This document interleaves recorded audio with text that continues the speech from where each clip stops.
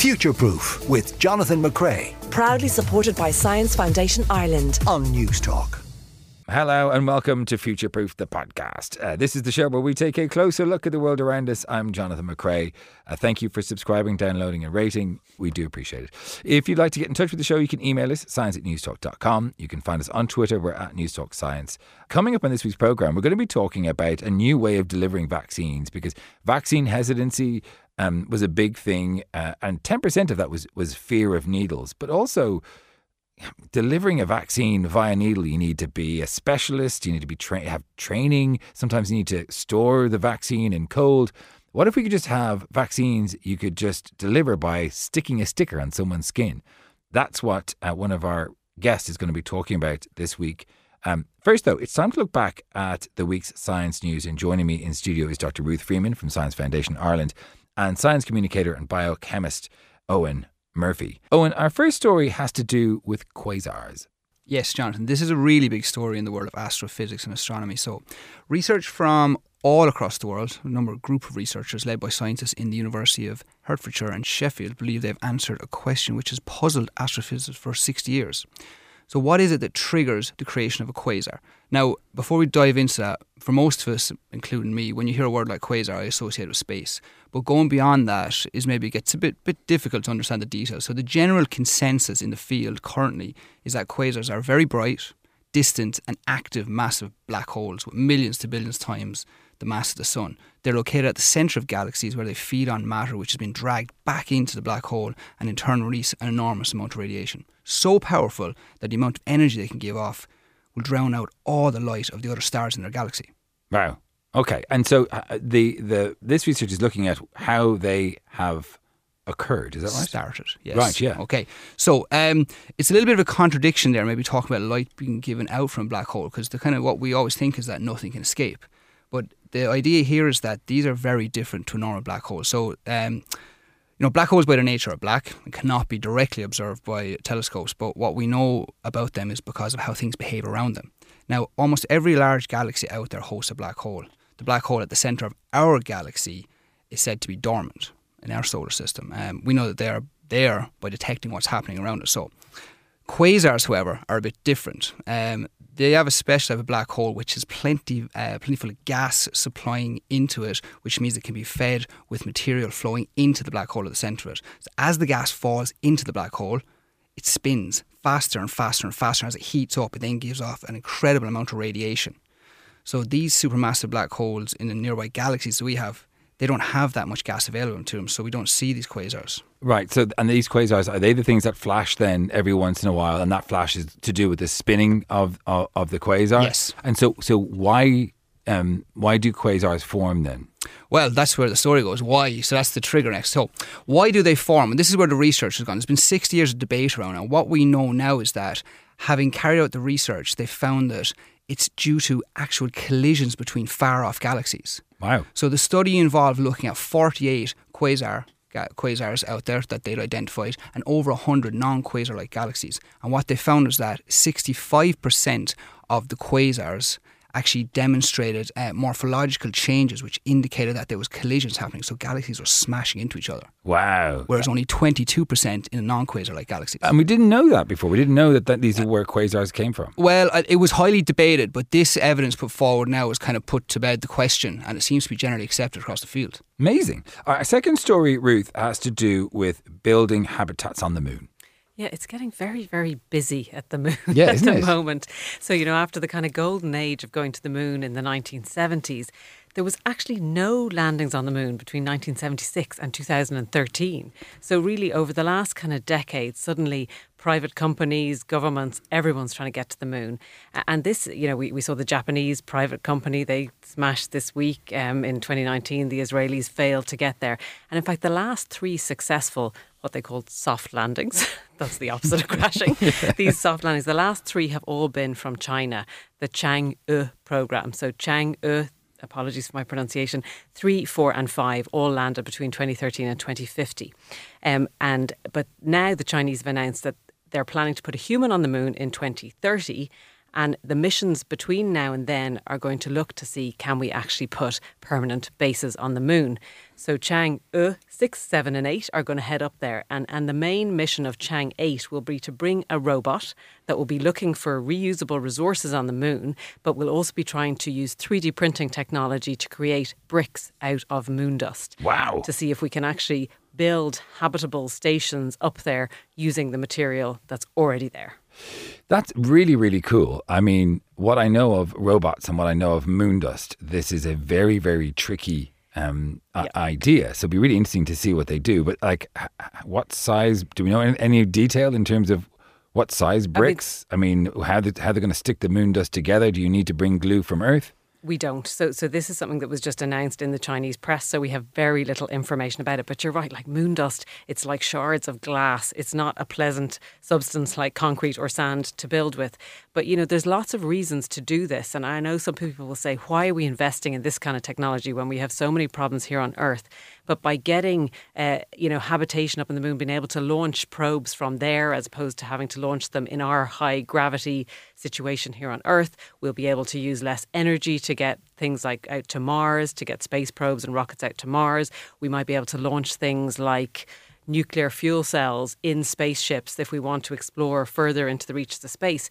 And that may help us to mine the resources that we need for things like renewable energy on Earth without having to do so much damage here. So it's really exciting to see the whole rebirth of the age of the moon in space. Yeah, and in terms of space exploration or getting messages out to potential alien civilizations, I mean, when we look at the rate of environmental collapse that we're talking about, maybe our only hope is hoping that a civilization will come along and tell us how to fix our global warming with science fiction. Never mind. Our third story, Owen, has to do with junk food. Yes, this is a story looking at research carried out by the Department of Neuroscience in the University of Oregon. So they're looking at junk food, but what they found is that it's not just humans that suffer from the munchies. Worms do too. Now, a special type of worm which has been used for a long, long time in research is known as C. elegans, Caenorhabditis elegans. Very important worm because it's humans, mammals, we shared a common pathway long, long ago and we diverged. But what that means is that there's over 100 human disease-causing genes that are still present in this worm, so it can be used for model systems. Now, what they found here was that by soaking and by giving them a bath in a compound which is a naturally occurring compound that actually competes in the same pathway as the THC from cannabis would, that the worms who are given this will actually go for high-calorie food. Wow. Now, I mean, this is a really cool experiment. So they're a specialist lab that have an assay that works off a tea maze. So they can put two different types of food at either end of the head of the tea, plop the worms in, and the worms will go left or right, and they can watch what they do. No way. So they got worms stoned, essentially, and then went to see if they got higher. Well, what they're saying is they don't know if the worms got high. But what they know, they weren't examining. Well, what they were examining was, did they look for high-calorie food? And what they found is that the worms which had been given a bath essentially in this cannabinoid would veer towards high-calorie bacteria as opposed to the peers which were sober, and they might go to the other ones. Right. I mean, could you monitor the movement of these worms and see whether or not if they moved more slowly? They could monitor. Giggled? I think they monitored their munching speed even, and they had really? and fluorescence and stuff. They had a number of different kind of methods within that. Can I ask, why on earth would you bother doing this research? Good question. So it actually goes back to the group when cannabis was made legal in Oregon in 2015. They wanted to look at what would potential consequences as more people gained access to it from a recreational point of view. And they want to see now that we can actually use this as a model system without going into mammals very quickly, very cost effectively to see what are the potential effects of different cannabis products in humans. I see.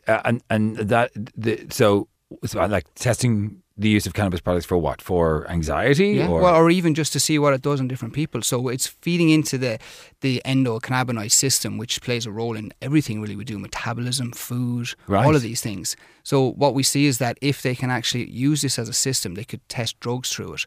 Drugs not just for cannabis, but other drugs as well. Okay, very interesting. Ruth, our final story has to do with parrots. And I think this is a really lovely little piece of research. It's a lovely piece of work. So parrots, and it's about pet parrots. But of course, parrots are really social animals. They live in flocks. They are very good at communicating with each other. They will help each other out. They're highly intelligent creatures. And when they're kept as pets, particularly when they're kept on their own, they're often not very happy. And we've all seen probably parrots that have plucked out their own feathers because they're stressed. And people do think that loneliness plays a big part in that. So researchers in Glasgow, in MIT and in Northwestern University wanted to see if they could reproduce social contact for parrots using video calling.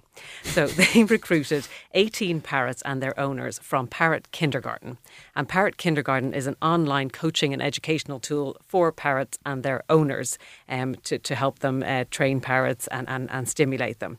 So they'd be able to talk back and explain. All of those things, yeah. So then the birds, what they did, they first learned to ring a bell. And once they were able to ring a bell, that was the signal that they wanted to make a video call. So 18 parrots were trained to ring the bell, and then they would get shown a tablet with pictures of different parrots on it, and they would tap the parrot that they wanted to call. So there was a kind of trial month where they all learned how to do that. So they did over 200 calls. That was called the meet and greet phase, and they all learned how to do that. Now, 3 dropped out after that. Maybe they weren't so good at the meet and greet, but 15 were trained and stayed in.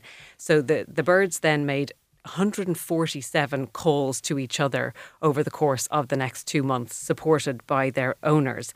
And the owners took notes on what the birds did, and the researchers looked back at over 1,000 hours of video footage of the birds on these calls. Oh my God. Yeah. Go on. So they found loads of interesting things. So the first was the birds did deliberately call each other. They had high motivation to ring the bell, and they were able to pick different birds to make calls to.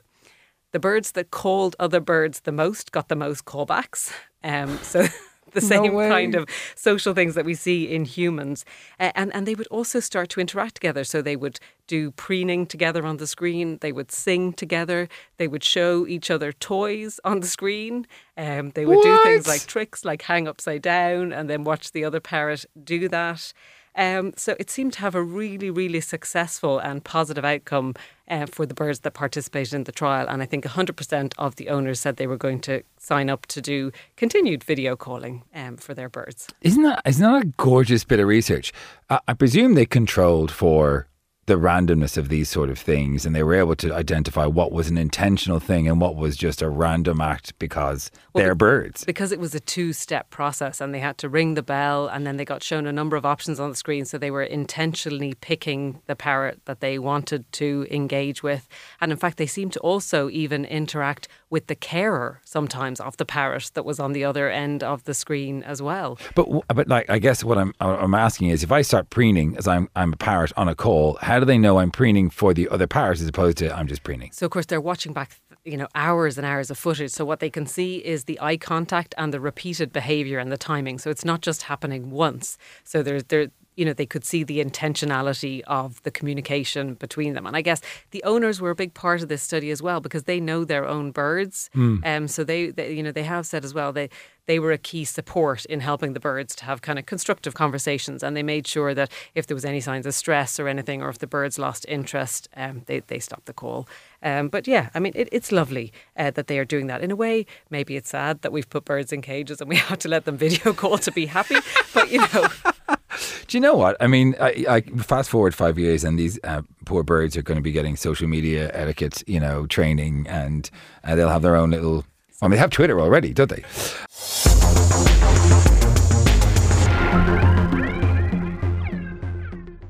Yes, welcome back to Futureproof on Newstalk. I'm Jonathan McCrea, where if you want to contact us, you can email us, science@newstalk.com. You can text us, 53106, or you can find us on Twitter. We're at Newstalk Science. Now, this week is World Immunisation Week, and yet we're experiencing a global drop in vaccination rates.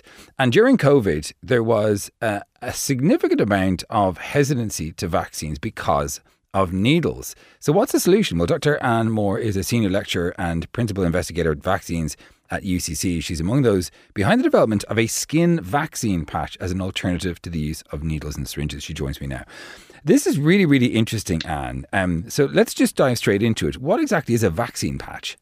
So a vaccine patch is where we have these small little microarrays of little protrusions that are made of a sugar and a little polymer that contains the vaccine.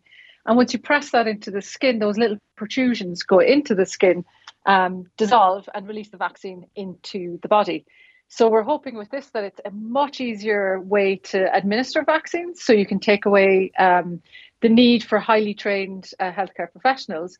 And also because it's a solid, you don't need to have cold chain. You don't need to keep the vaccine in the fridge or the freezer. So it makes vaccines much more accessible to more people. So you get rid of, there's a huge issue around getting vaccines to where they need to be. And we think that this patch will solve that problem. And then finally, we think that by giving the vaccine in a patch into the skin, we get a broader quality of immune response. So we're doing quite a lot with a very small little patch. Well, I mean, I want to talk about the efficacy in it because that absolutely fascinates me. But at the moment, a lot of vaccines, as you say, they have to be stored in cold storage. And that was certainly an issue in COVID. Some of those vaccines that were deployed, there was worry about efficacy if they went above a certain temperature before they got into the patient. And it meant that some went to waste and so on. And the idea of this patch is that you don't have to do that because the vaccine is solid, dissolved in sugar. Give me an example of, or give me an illustration of how deep this goes into the skin. So you've got your epidermis is the one on the outside, is that right? The bit that we... That's correct. Does it go underneath that layer into the dermis, and does it go further, or does it just dissolve into that first layer of skin? Yeah. So the skin, the very, very outermost layer of the skin is the stratum corneum, and that's a real kind of block layer of lipid. It's very hard. Like most things won't go across that layer, which is what you want for the skin to do. You don't want anything to go into your body through the skin. So for big medicinal products like vaccines, we need to be able to get past that layer. And then, so we do that with these little microarrays that just kind of puncture past that layer.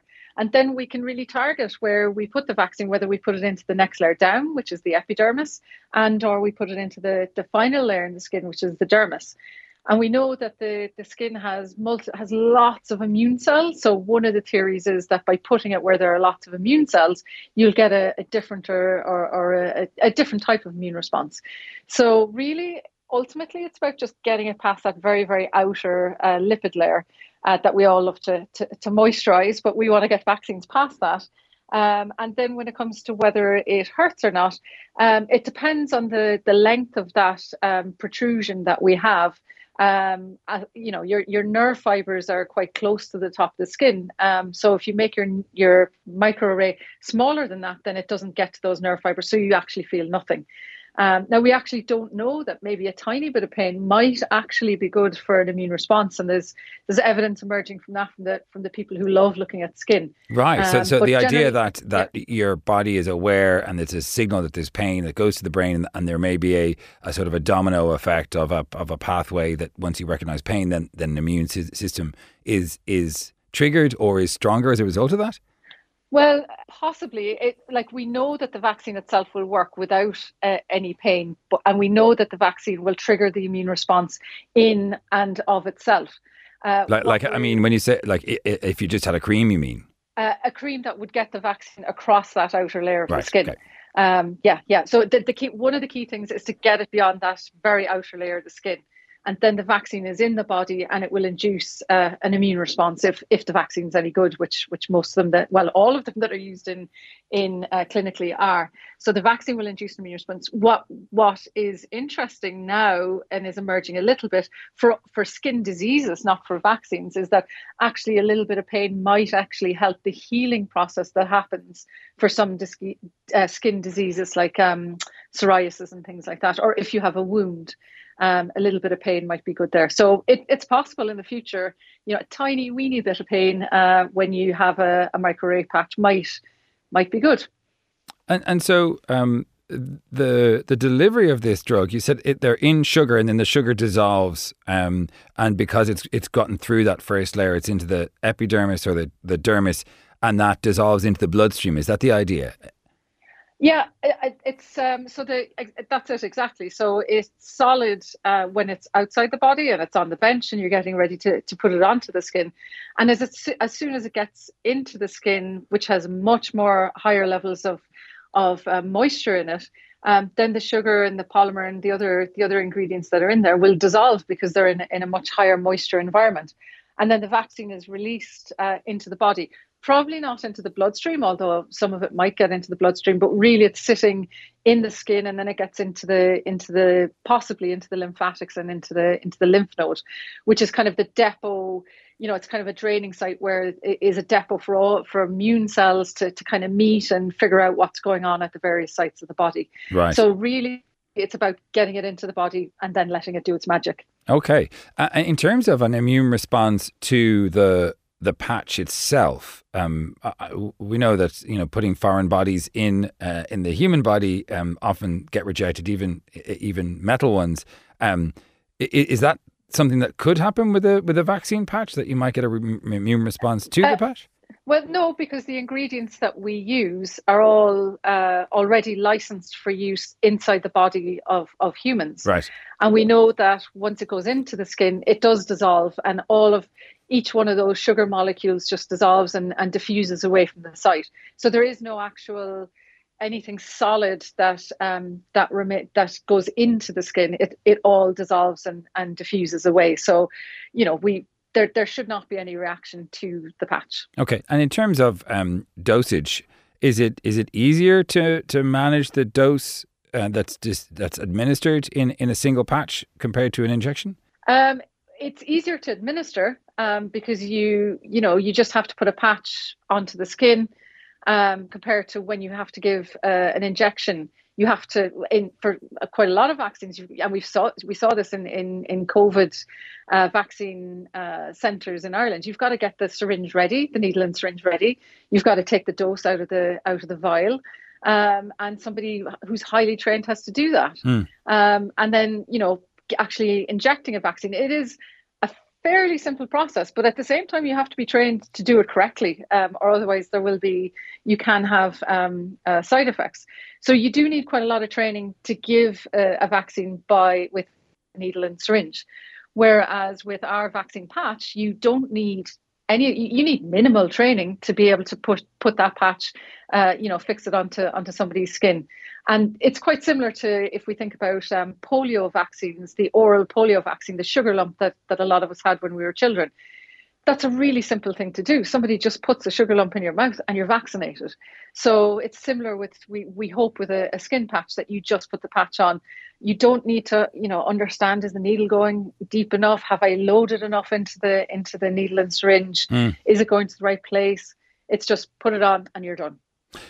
Off topic here a little bit, but when you are administering a vaccine with a needle, does it matter where it goes? Can you just stick it into any bit of muscle anywhere in the body, or why do we do it in the arm? That's a great question. There are a few different routes that are used to give vaccines, and the route really does. It can affect, like say for drugs, for a lot of drugs, the route that you give it by will really affect how long that drug is in the body and how effective it is. For vaccines, it can matter as well. And we would usually think about that in the sense of side effects, that if you give it to the wrong tissue, you might aggravate that tissue. Right. And we know from, if you're trained properly to do it, and it's intramuscular, usually there's enough muscle tissue that you won't get it too wrong. But at the same time, not every human is the same and the same muscle mass with everybody. So intramuscular is a safe route, but you need to know you're doing it right. So you do need that training to get it right. Why can't we do with most vaccines what we do with the polio, which is give people a lump of sugar? Why can't we do that for other vaccines? Why do we need a patch at all? Yeah, we'd love to be able to do that. And there's a few companies that we're working with that are developing oral technologies. And it is a big focus now, especially with COVID, is how do we give vaccines either orally or up the nose so that we get that protection at that first line of infection. And the big issue is the oral route. It goes into your stomach. And we know how much the stomach loves to break everything down. So a vaccine will be degraded at the acid in the stomach. And why doesn't that happen with polio? Because it's a virus that naturally goes through that route and is protected against that. So there's maybe 2 or 3 different vaccines, like cholera would be another example that you can give orally. But for all of the other vaccines we have, they'll be degraded if you go into the stomach. So it's a huge area of investigation at the moment. And if for a lot of these newer vaccines, we need to think about ways of getting them past the stomach. And again, we can borrow a lot of understanding from our drug delivery colleagues. But then what we want to do with a vaccine is actually induce that immune response in the gut. So we want to tickle the immune response in the gut. And again, it's about that balance between safety and not aggravate, where you don't aggravate the gut, but inducing an immune response to actually having a response. Because again, the gut, like we've millions of different things going through our gut every day. Every time we eat something, we don't want an immune response against it. So how do we tell the immune system in the gut that this is foreign and you need an immune response to it? So it's a massive area of investigation, and it's difficult. Yeah, it's really difficult. I can imagine to strike that balance. So that's why we think the skin is another way. but with the skin, you were talking about efficacy. I would have thought sticking something over the skin, it has, it's theoretically further to travel. It's not being injected directly into the site, although I realise that with vaccines isn't necessary. How could it be as effective as a needle, and what sort of work have you done on measuring efficacy? Yeah, so we've done quite a bit of work in preclinical models on looking at efficacy for influenza virus, for malaria, and for other diseases. And what we see is that firstly, you can get as good, if not better, efficacy. So when we talk about efficacy, we vaccinate animals and then we challenge them with that pathogen, whether it's a parasite or a virus, and see if those animals are protected against that pathogen growing in them. So we can show for sure that with a patch, you can see really good protection against, as good as if you give it with a needle and syringe.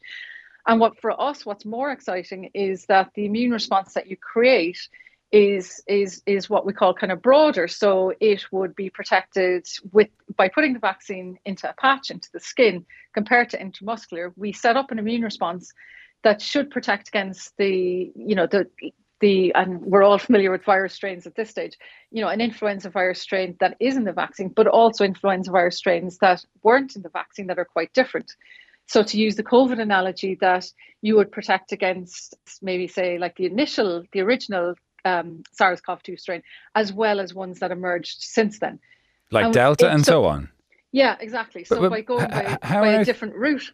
How on earth does it do that? That sounds like a totally different product. Like, how does it protect against more diseases if it's the same vaccine? Yeah, so it protects against more strains because we think that we're getting a broader immune response. So when you put the vaccine into the skin, and just the way the immune response emerges, you have lots of different, let's say, B cells that produce antibodies and T cells. And during any normal induction of an immune response, you have quite a lot of competition that happens, and some of these lymphocytes will die off, and some will really emerge as kind of almost the strongest lymphocyte in the pack. And we think that what's happening is that we're getting a lot more of our lymphocytes that recognize our vaccine are sticking around, and they're also developing as really strong lymphocytes that recognize the antigen. So we're getting more of those lymphocytes. And at the moment, we're now going to pigs to see in a very relevant animal model that, again, we need lots of vaccines for pigs as well as for humans. Is that true? So we can really start looking at a more relevant way. Do we actually see, is our hypothesis true in the sense that by going into the skin compared to going into the muscle, we get what's called a more polyclonal response, and there are more cells that are recognizing lots of different parts of our vaccine. But we'll see. That's the big question at the moment. That's very cool. Dr. Anne Moore, Senior Lecturer and Principal Investigator in Vaccines at University College Cork. Thank you so much for your time. Thank you so much, Jonathan.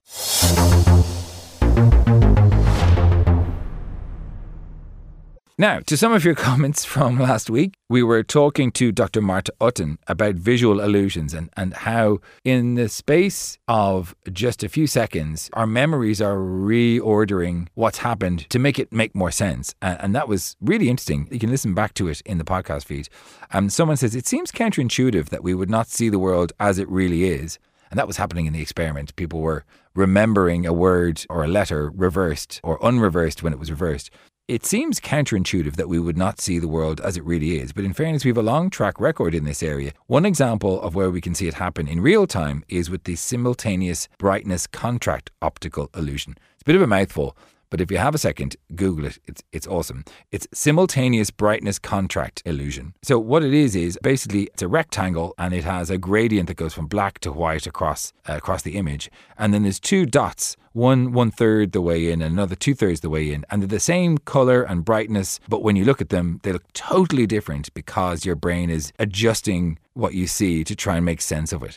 And it's a really great illusion. It's called the simultaneous brightness contract. You can have a look on our Twitter and you'll see a picture of it. The writer goes on to say, maybe we don't see things as they really are because to do so would be a disadvantage in the wild when trying to make out predators or other threats. Yeah, we have covered this on the show before. Like if we were to, allow all the information in and not filter it or make sense of it and sort it really quickly, it would be overwhelming. If you walked into a room and you took in all of the sensory inputs without having the filter of your brain just, saying, well, focus in this one area and forget about everything else, otherwise you'll go crazy. It absolutely is vital, this sort of spotlight that we have on what we see and the sort of making sense of everything process that happens in our brains. And then we were speaking to David Walsh, who's a specialist in IVF as well last week. And someone says, Jonathan, is there any area where AI will not impact us? David was talking about how AI is now helping us figure out which embryos are good to implant.